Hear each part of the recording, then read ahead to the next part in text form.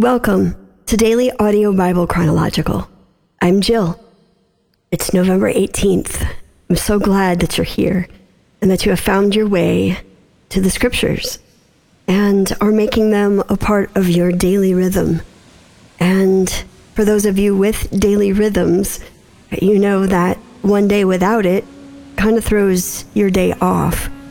I guess the equivalent would be if you're fasting or not eating, you are acutely aware of how hungry you are. And I have found that a daily rhythm, a daily practice in the Word makes us acutely aware of when we get hungry. So, hunger no more. Here we are. We're continuing today in the book of Acts, reading Acts chapters 7 and 8. And just a couple days left this week in the English Standard Version. Acts chapter 7. And the high priest said, "Are these things so?" And Stephen said, "Brothers and fathers, hear me. The God of glory appeared to our father Abraham when he was in Mesopotamia, before he lived in Haran, and said to him, 'Go out from your land and from your kindred, and go into the land that I will show you.' Then he went out from the land of the Chaldeans and lived in Haran. And after his father died, God removed him from there into this land in which you are now living. Yet he gave him no inheritance in it, not even a foot's length, but promised to give it to him as a possession and to his offspring after him, though he had no child. And God spoke to this effect, that his offspring would be sojourners in a land belonging to others who would enslave them and afflict them 400 years. But I will judge the nation that they serve, said God, and after that they shall come out and worship me in this place. And he gave him the covenant of circumcision. And so Abraham became the father of Isaac and circumcised him on the 8th day. And Isaac became the father of Jacob, and Jacob of the 12 patriarchs.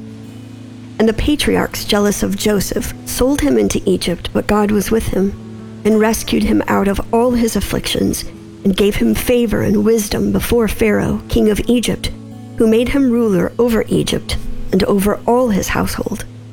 Now there came a famine throughout all Egypt and Canaan, and great affliction, and our fathers could find no food.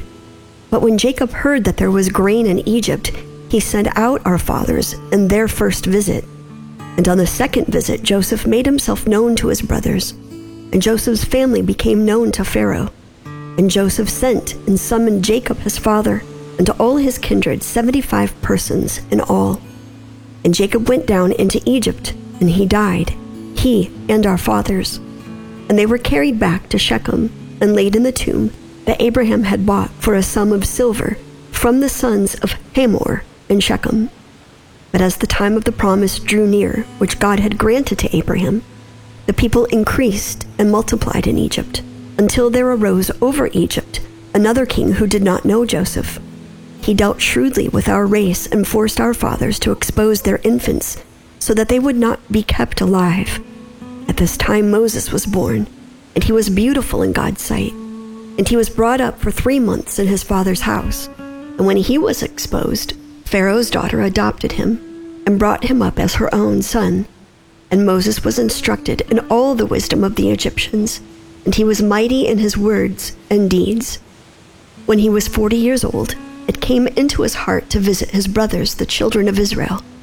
And seeing one of them being wronged, he defended the oppressed man and avenged him by striking down the Egyptian. He supposed that his brothers would understand that God was giving them salvation by his hand, but they did not understand.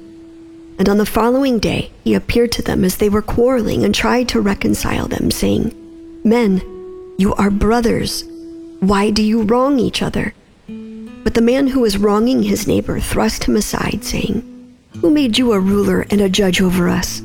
Do you want to kill me as you killed the Egyptian yesterday?"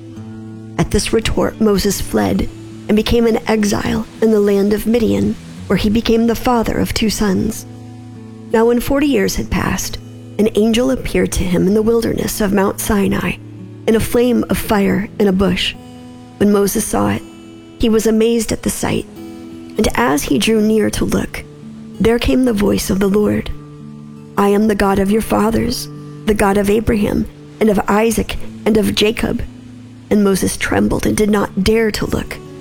Then the Lord said to him, Take off the sandals from your feet, for the place where you are standing is holy ground. I have surely seen the affliction of my people who are in Egypt, and have heard their groaning, and I have come down to deliver them. And now come, I will send you to Egypt. This Moses, whom they rejected, saying, Who made you a ruler and a judge?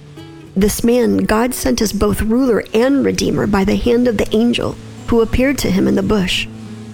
This man led them out, performing wonders and signs in Egypt, and to the Red Sea and in the wilderness for 40 years. This is the Moses who said to the Israelites, God will raise up for you a prophet like me from your brothers. This is the one who was in the congregation in the wilderness with the angel who spoke to him at Mount Sinai and with our fathers. He received living oracles to give to us. Our fathers refused to obey him, but thrust him aside, and in their hearts they turned to Egypt, saying to Aaron, Make for us gods who will go before us. As for this Moses who led us out from the land of Egypt, we do not know what has become of him. And they made a calf in those days, and offered a sacrifice to the idol, and were rejoicing in the works of their hands. But God turned away and gave them over to worship the host of heaven, as it is written in the book of the prophets. Did you bring to me slain beasts and sacrifices during the 40 years in the wilderness, O house of Israel? You took up the tent of Moloch, and the star of your god, Rephan, the images that you made to worship, and I will send you into exile beyond Babylon. Our fathers had the tent of witness in the wilderness, just as he who spoke to Moses directed him to make it, according to the pattern that he had seen. Our fathers in turn brought it in with Joshua, when they dispossessed the nations that God drove out before our fathers. So it was until the days of David, who found favor in the sight of God, and asked to find a dwelling place for the God of Jacob. But it was Solomon who built a house for him. Yet the Most High does not dwell in houses made by hands, as the prophet says. Heaven is my throne, and the earth is my footstool. What kind of house will you build for me, says the Lord? Or what is the place of my rest? Did not my hand make all these things? You stiff-necked people, uncircumcised in heart and ears, you always resist the Holy Spirit. As your fathers did, so do you. Which of the prophets did your fathers not persecute? And they killed those who announced beforehand the coming of the righteous one, whom you have now betrayed and murdered. You who received the law as delivered by angels and did not keep it. And when they heard these things, they were enraged, and they ground their teeth at him. But he, full of the Holy Spirit, gazed into heaven and saw the glory of God, and Jesus standing at the right hand of God. And he said, Behold, I see the heavens opened, and the Son of Man standing at the right hand of God. But they cried out with a loud voice and stopped their ears and rushed together at him. Then they cast him out of the city and stoned him. And the witnesses laid down their garments at the feet of a young man named Saul. And as they were stoning Stephen, he called out, Lord Jesus, receive my spirit. And falling to his knees, he cried out with a loud voice, Lord, do not hold this sin against them. And when he had said this, he fell asleep. And Saul approved of his execution. And there arose on that day a great persecution against the church in Jerusalem, and they were all scattered throughout the regions of Judea and Samaria, except the apostles. Devout men buried Stephen, and made great lamentation over him. But Saul was ravaging the church, and entering house after house, he dragged off men and women, and committed them to prison. Now those who were scattered went about preaching the word. Philip went down to the city of Samaria and proclaimed to them the Christ. And the crowds with one accord paid attention to what was being said by Philip when they heard him and saw the signs that he did.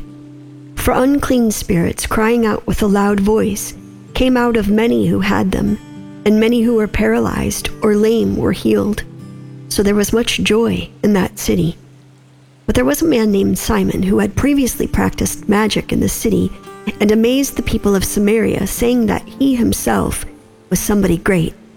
They all paid attention to him, from the least to the greatest, saying, "This man is the power of God that is called great." And they paid attention to him because for a long time he had amazed them with his magic. But when they believed Philip as he preached good news about the kingdom of God and the name of Jesus Christ, they were baptized, both men and women.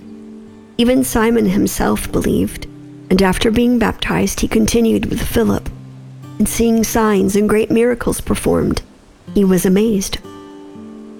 And when the apostles at Jerusalem heard that Samaria had received the word of God, they sent to them Peter and John, who came down and prayed for them, that they might receive the Holy Spirit. For he had not yet fallen on any of them, but they had only been baptized in the name of the Lord Jesus. Then they laid their hands on them, and they received the Holy Spirit. Now when Simon saw that the Spirit was given through the laying of the apostles' hands, he offered them money, saying, "Give me this power also, so that anyone on whom I lay my hands may receive the Holy Spirit." But Peter said to him, "May your silver perish with you, because you thought you could obtain the gift of God with money. You have neither part nor lot in this matter, for your heart is not right before God. Repent, therefore, of this wickedness of yours, and pray to the Lord that, if possible, the intent of your heart may be forgiven you. For I see that you are in the gall of bitterness and in the bond of iniquity." And Simon answered, "Pray for me to the Lord, that nothing of what you have said may come upon me." Now when they had testified and spoken the word of the Lord, they returned to Jerusalem, preaching the gospel to many villages of the Samaritans. Now an angel of the Lord said to Philip, "Rise and go toward the south to the road that goes down from Jerusalem to Gaza. This is a desert place." And he rose and went. And there was an Ethiopian, a eunuch, a court official of Candace, queen of the Ethiopians, who was in charge of all her treasure. He had come to Jerusalem to worship and was returning seated in his chariot. And he was reading the prophet Isaiah. And the Spirit said to Philip, "Go over and join this chariot." So Philip ran to him and heard him reading Isaiah the prophet and asked, "Do you understand what you are reading?" And he said, "How can I unless someone guides me?" And he invited Philip to come up and sit with him. Now the passage of the scripture that he was reading was this: "Like a sheep he was led to the slaughter, and like a lamb before its shearer is silent, so he opens not his mouth. In his humiliation justice was denied him. Who can describe his generation? For his life is taken away from the earth." And the eunuch said to Philip, "About whom, I ask you, does the prophet say this, about himself or about someone else?" Then Philip opened his mouth, and beginning with the scripture, he told him the good news about Jesus. And as they were going along the road, they came to some water, and the eunuch said, "See, here is water. What prevents me from being baptized?" And he commanded the chariot to stop, and they both went down into the water, Philip and the eunuch, and he baptized him. And when they came out of the water, the Spirit of the Lord carried Philip away, and the eunuch saw him no more, and went on his way rejoicing. But Philip found himself at Azotus, and as he passed through, he preached the gospel to all the towns until he came to Caesarea. Father, we thank you for your word, and thank you for this reminder today of looking back, remembering. We remember the good, and we remember the not so good, and it's so much easier to just linger on the good and bypass the pain, the heartache, our mistakes. And it's necessary to sit with the good and the bad so that we do not repeat the bad, so that we count the cost, we learn from our mistakes. We remember the pain and we feel the pain so that we do not repeat the pain. And so many times even, God, we fail to remember the things that you have done for us, the things that you have brought us through. We just move on so quickly. And so I pray today that these reminders of looking back to the people that paved paths and roads for these men we read about in the New Testament, and as they reflect back on the heroes of faith in the Old Testament, the covenant that you made with these men, generation to generation to generation, that ultimately leads up to the lineage of Jesus. May we pause, reflect, consider those that have paved a way for us to be where we are. May we consider the things that you have brought us from out of darkness into your marvelous light. We love you. Thank you for this time together today. And may this word be sealed on our hearts. I pray this in the name of the Father, Son, and Holy Spirit. Amen. This wraps up our time together for this week. I look forward to turning the page and starting a new one with you tomorrow. I'm Jill. Until then, love one another.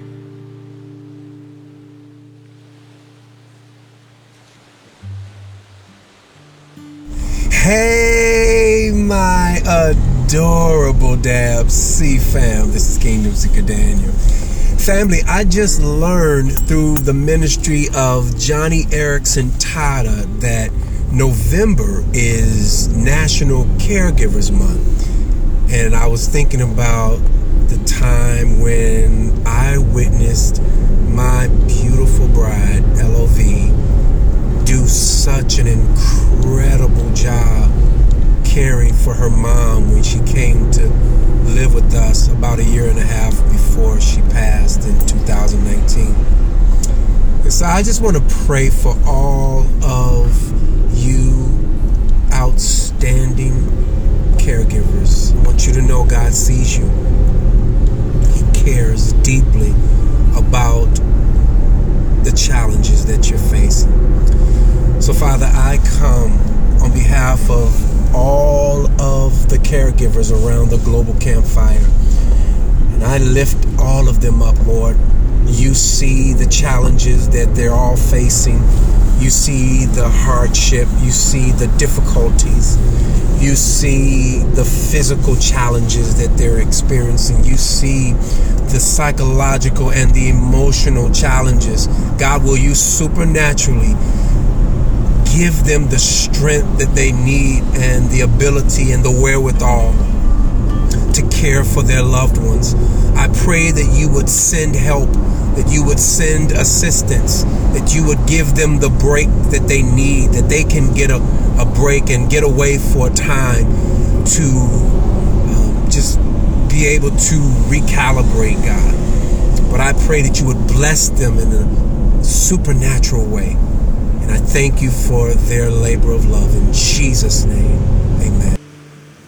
Good morning, family. This is Dawn from Ohio, and I'm calling in this morning because I heard the prayer request of the sweet woman who is a new Dab C listener on the 15th of November in regards to her son and the homosexual lifestyle he's living. And I just want to encourage her and tell her that, you know, I have a daughter who's lived a lesbian lifestyle for about, I would say since high school, so probably over 15 years.